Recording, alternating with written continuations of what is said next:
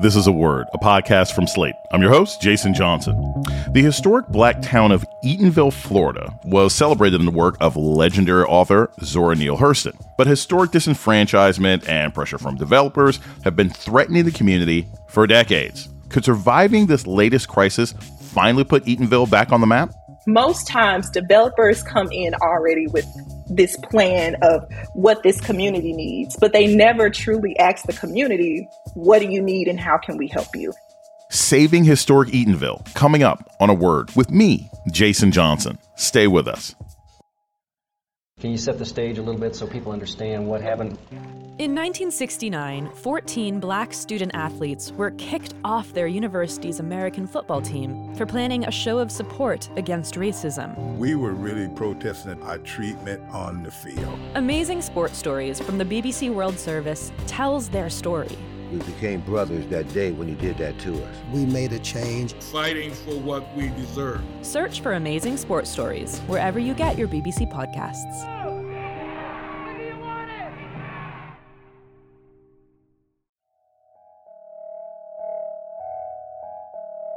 Welcome to A Word, a podcast about race and politics and everything else. I'm your host, Jason Johnson. In the years after the Civil War, dozens of small communities were founded by formerly enslaved people. Only a handful of those towns survive, and Eatonville, Florida, was one of the first and perhaps the most famous. Known as the town that freedom built, Eatonville was immortalized in the stories of native daughter, author Zora Neale Hurston in the novel Their Eyes Were Watching God, and in her other writing. While the community lives on in her words, in real life, Eatonville, Florida is struggling. The town population is just above 2,000 people, and the remaining land is under threat from developers. Although the latest land grab has fizzled, local activists are looking for ways to revitalize Eatonville and preserve it as a historical site and haven for black families. Joining us to talk about Eatonville is Aaliyah Wright. She's a journalist with capital B, a nonprofit news source for African Americans, and she has been reporting on this story. Aaliyah Wright, welcome to A Word. Thanks for having me. In order for this story to make sense, we need to talk a bit about its history. For those who are unfamiliar with Eatonville, briefly tell us about when and why this town was founded. So after the Civil War, a lot of formerly enslaved folks were trying to escape, racial oppression, wanting to advance economically, self-govern themselves. And so Eatonville was one of the towns that sprung up. What's interesting is that Joe Clark, who was a formerly enslaved person, met with a white philanthropist from the North, Lewis Lawrence, who then convinced a white landowner, Josiah Eden, to sell 112 acres to create the town of Eatonville. And so after that, in 1887, the town was incorporated by 27 black men. And the condition was that the land could only be sold to what, they call colored or, black folks. And so that's how the town of Eatonville was established. At its height, we know most about Eatonville because of the writings of Zora Neale Hurston. But here's the thing.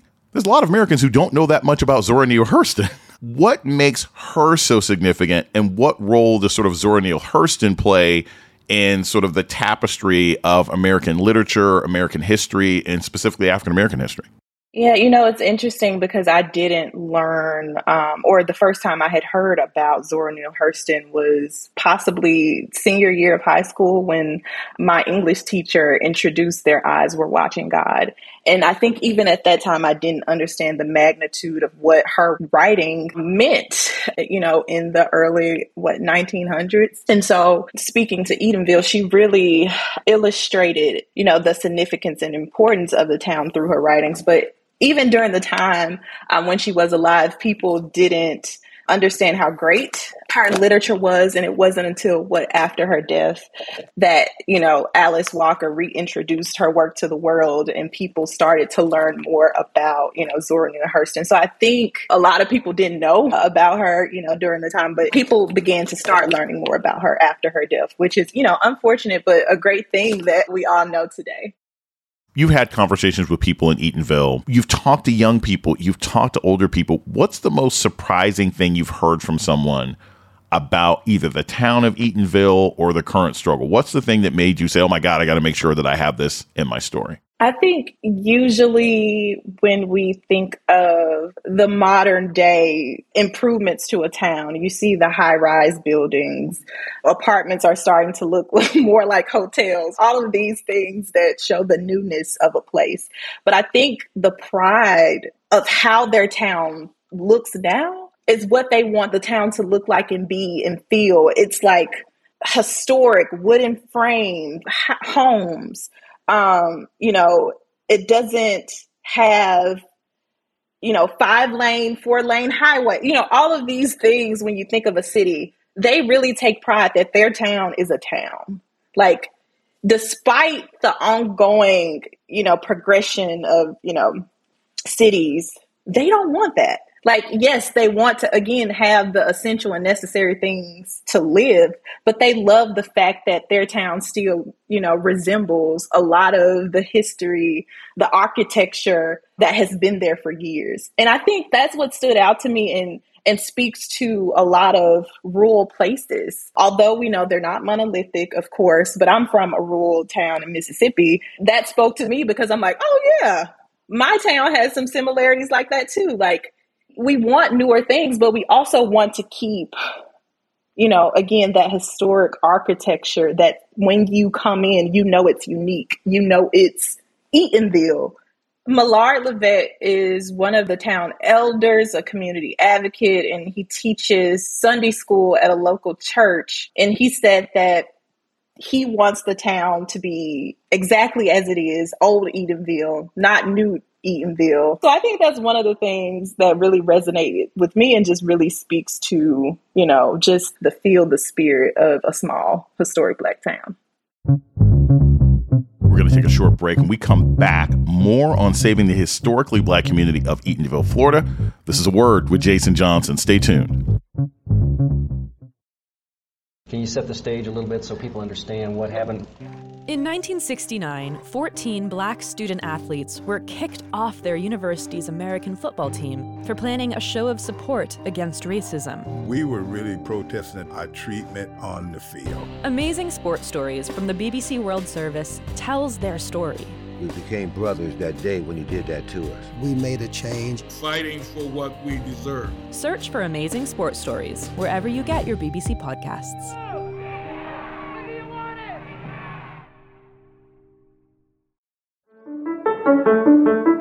This is Jason Johnson, host of A Word, Slate's podcast about race and politics and everything else. I want to take a moment to welcome our new listeners. If you've discovered A Word and like what you hear, please subscribe, rate, and review wherever you listen to podcasts. And let us know what you think by writing us at aword@slate.com. Thank you.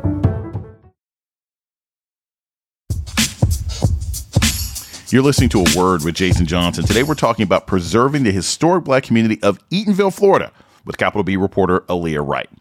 So there's what used to be like a 300-acre plot of land in Eatonville that used to be the home of Black community schools. What are Black community schools, and how is it this land went from Black ownership and control into sort of white government officials?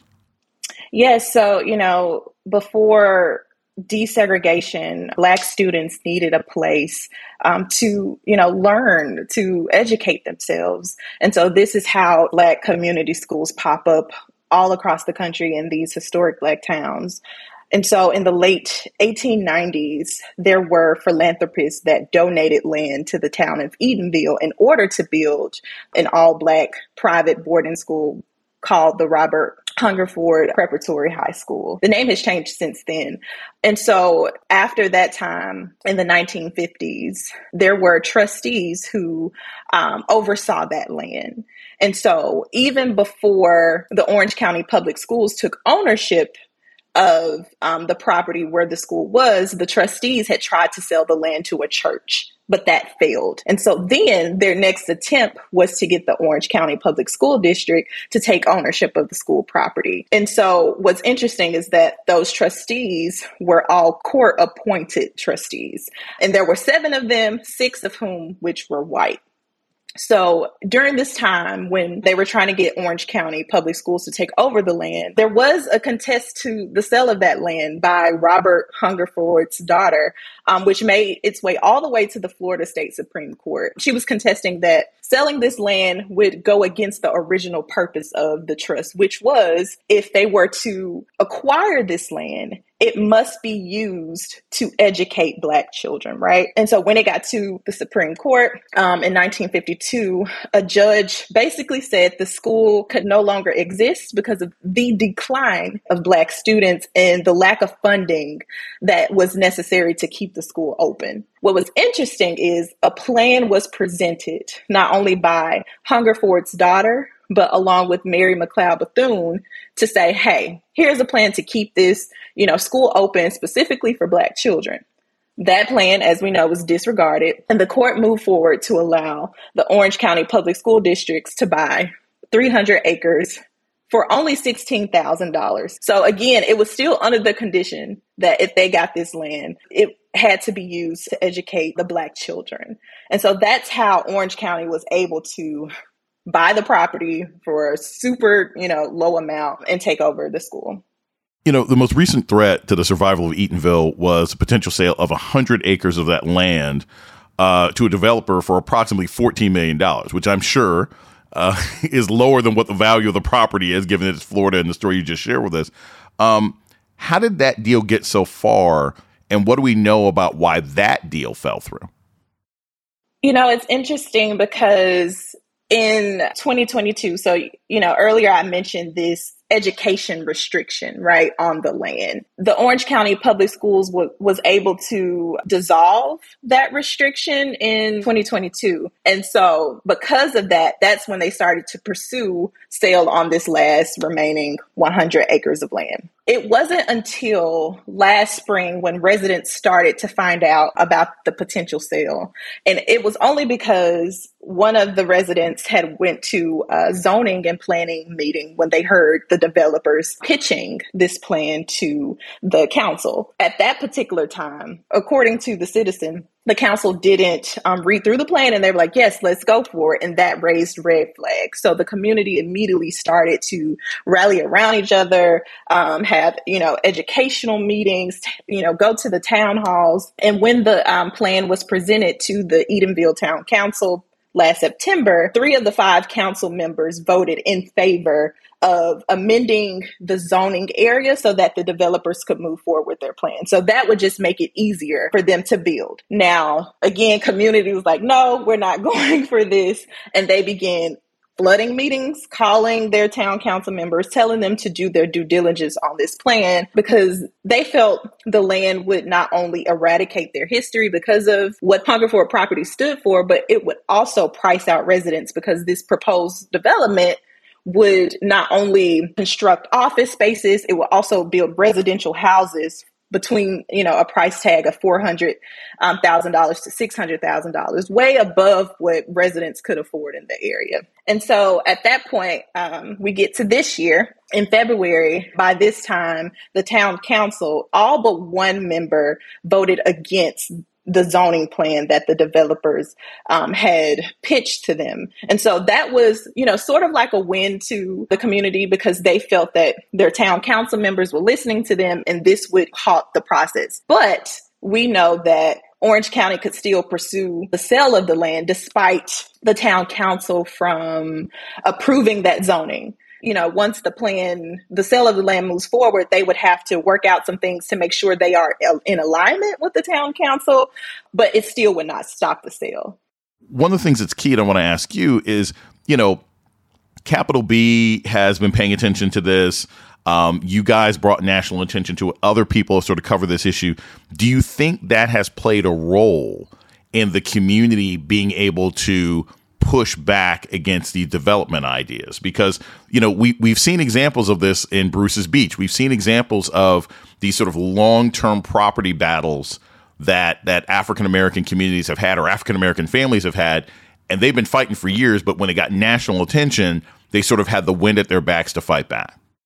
Yes, and that's something that I heard specifically from, folks I spoke with on the ground, that they were appreciative of local coverage, local, news outlets covering this issue and sharing their stories, but they were really grateful that the story made national news outlets and people like Capital B were able to cover the story and give more momentum. And one of the things that, one of the residents said to me is that this shows them that we're serious.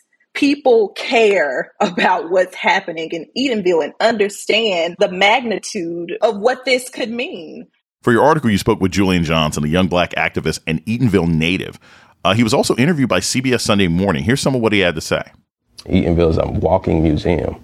It's a walking national monument, the entire town. So being from this town and looking at it from outside in, it's like gold. Like we're walking on gold, and people just don't understand because they're caught up what it currently looks like. That's all they're caught up in instead of what it can be.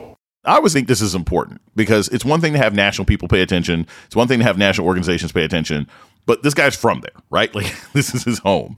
And Johnson's one of the voices calling for this land to somehow be restored to the control of the residents of Eatonville. How would that work? What would that even look like? Would it be that the land can't be sold or developed until all 2,000 voting age residents agree to it? How would that actually work to restore this land to the people who live there for generations?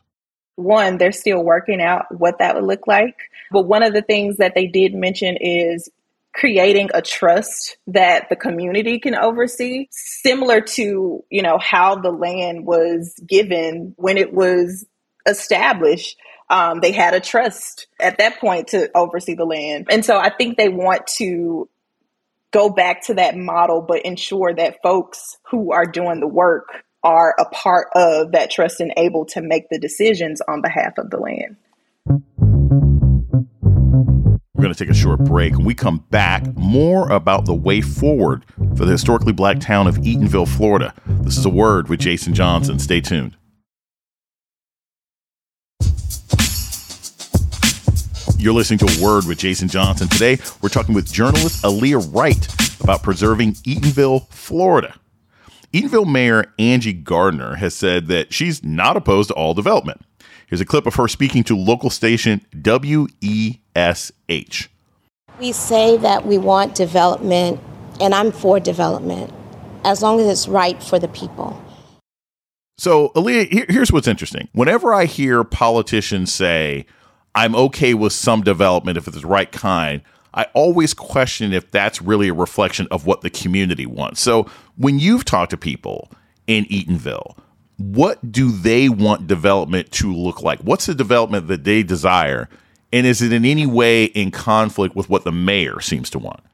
First off, I want to say that the mayor has been in conversation with the community. She's partnered with the Association to Preserve Eatonville, which is a nonprofit organization that does a lot of cultural tourism in the town. So she's partnered with them to hold informational meetings about what's been happening, what do they want to see. She's also been, again, a staunch opponent. When I spoke to her specifically, she said that the development had too much residential. Again, I mentioned earlier, these homes would price out residents who are already there. And when I spoke with, some of the residents, including Julian Johnson, they spoke about wanting this to be a cultural oasis, a museum, having a, culture and arts center, wanting to have an amphitheater, bringing in talents from all across, the country to come and perform. They wouldn't have to go to Orlando or other communities to view or engage in these activities. A grocery store, things to really improve their quality of life. And I think one of the important things that they expressed to me is most times developers come in already with this plan of what this community needs, but they never truly ask the community, what do you need and how can we help you? And I think that's part, of the reason why they've been opposed to it. No one has asked them what they want. They're just, wanting to create or build or construct these things without the community in mind. There used to be an event here called Zora Fest, and I want to make this clear about why this is important in case you don't really know that much about Zora Neale Hurston, just for the audience.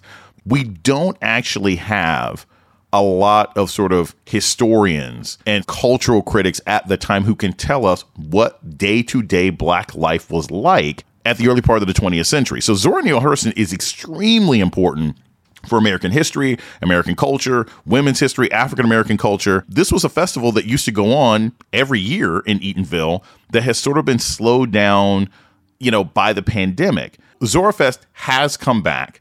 In the eyes of the residents, was it successful? And were they able to sort of connect the festival to their ongoing struggle to preserve the identity and importance of this historic town? I think, in talking with Wine Theory, who helps put on that festival, year after year, it has been, her duty in the midst of this fight to push on and let people know about this festival for folks who, have never even stepped foot in Eatonville, who may have, learned about Zora Neale Hurston, but weren't really familiar with her work, and allow people to really explore the history beyond Zora of Eatonville. When I talked to NY, she just mentioned how they want to continue to make it bigger and better. And even with talking with her about what's going on with the land, she was still, promoting the Zora Fest. She's like, we have been preserving our community for a long time. We have been telling this history for a long time. We have been bringing folks all across the world through this festival. And we're going to continue, to do that and make that happen despite, the ongoing battles for the land. But I think it has only, in her words, brought more attention and eyes to the work that they have already been doing.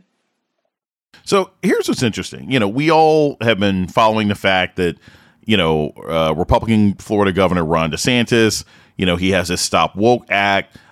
He's been trying to, sort of have these racist rewrites of history, and literally the plight and existence of a town like Eatonville is the antithesis of what DeSantis wants, right? They want this kind of history to be erased. Do Eatonville residents see themselves as preserving this land and preserving Eatonville and its history sort of for their own families? Or do they also sort of wrap it into this overall battle against authoritarianism and this sort of 1984-esque rewriting of history that Ron DeSantis is trying to pull off? With talking, to residents, my takeaway has been this is not just Eatonville history. This is American history. Their fight to ensure that this history is told speaks to the spirit of our ancestors in their fight to do the same thing. And so I also believe that with this story making national news, it's reminiscent of that too. It shows just how a community will fight continuously, tirelessly to ensure that folks in power will not continue to not only diminish their history, but they can expose what the true history is through the acts of those folks. I always like to end the program on either a helpful note or a call to action or something that people can do. What can people around the country do? Are there places they can donate? Can they call state officials? Is there a county board that they could call into or send emails? How can people around the country participate in preserving this history? Before, I answer that question, I do want to say that the residents did, pat themselves on the back and congratulate themselves in stopping the sale, because we know the Orange County Public Schools was supposed to go forward with the sale on March 31st. The Southern Poverty Law Center filed a lawsuit on March 24th to, block that sale. Days after that lawsuit was filed, the developer basically backed out of the deal and it fell through. So Orange County Public School District has released a statement basically saying they won't pursue any bids on the land.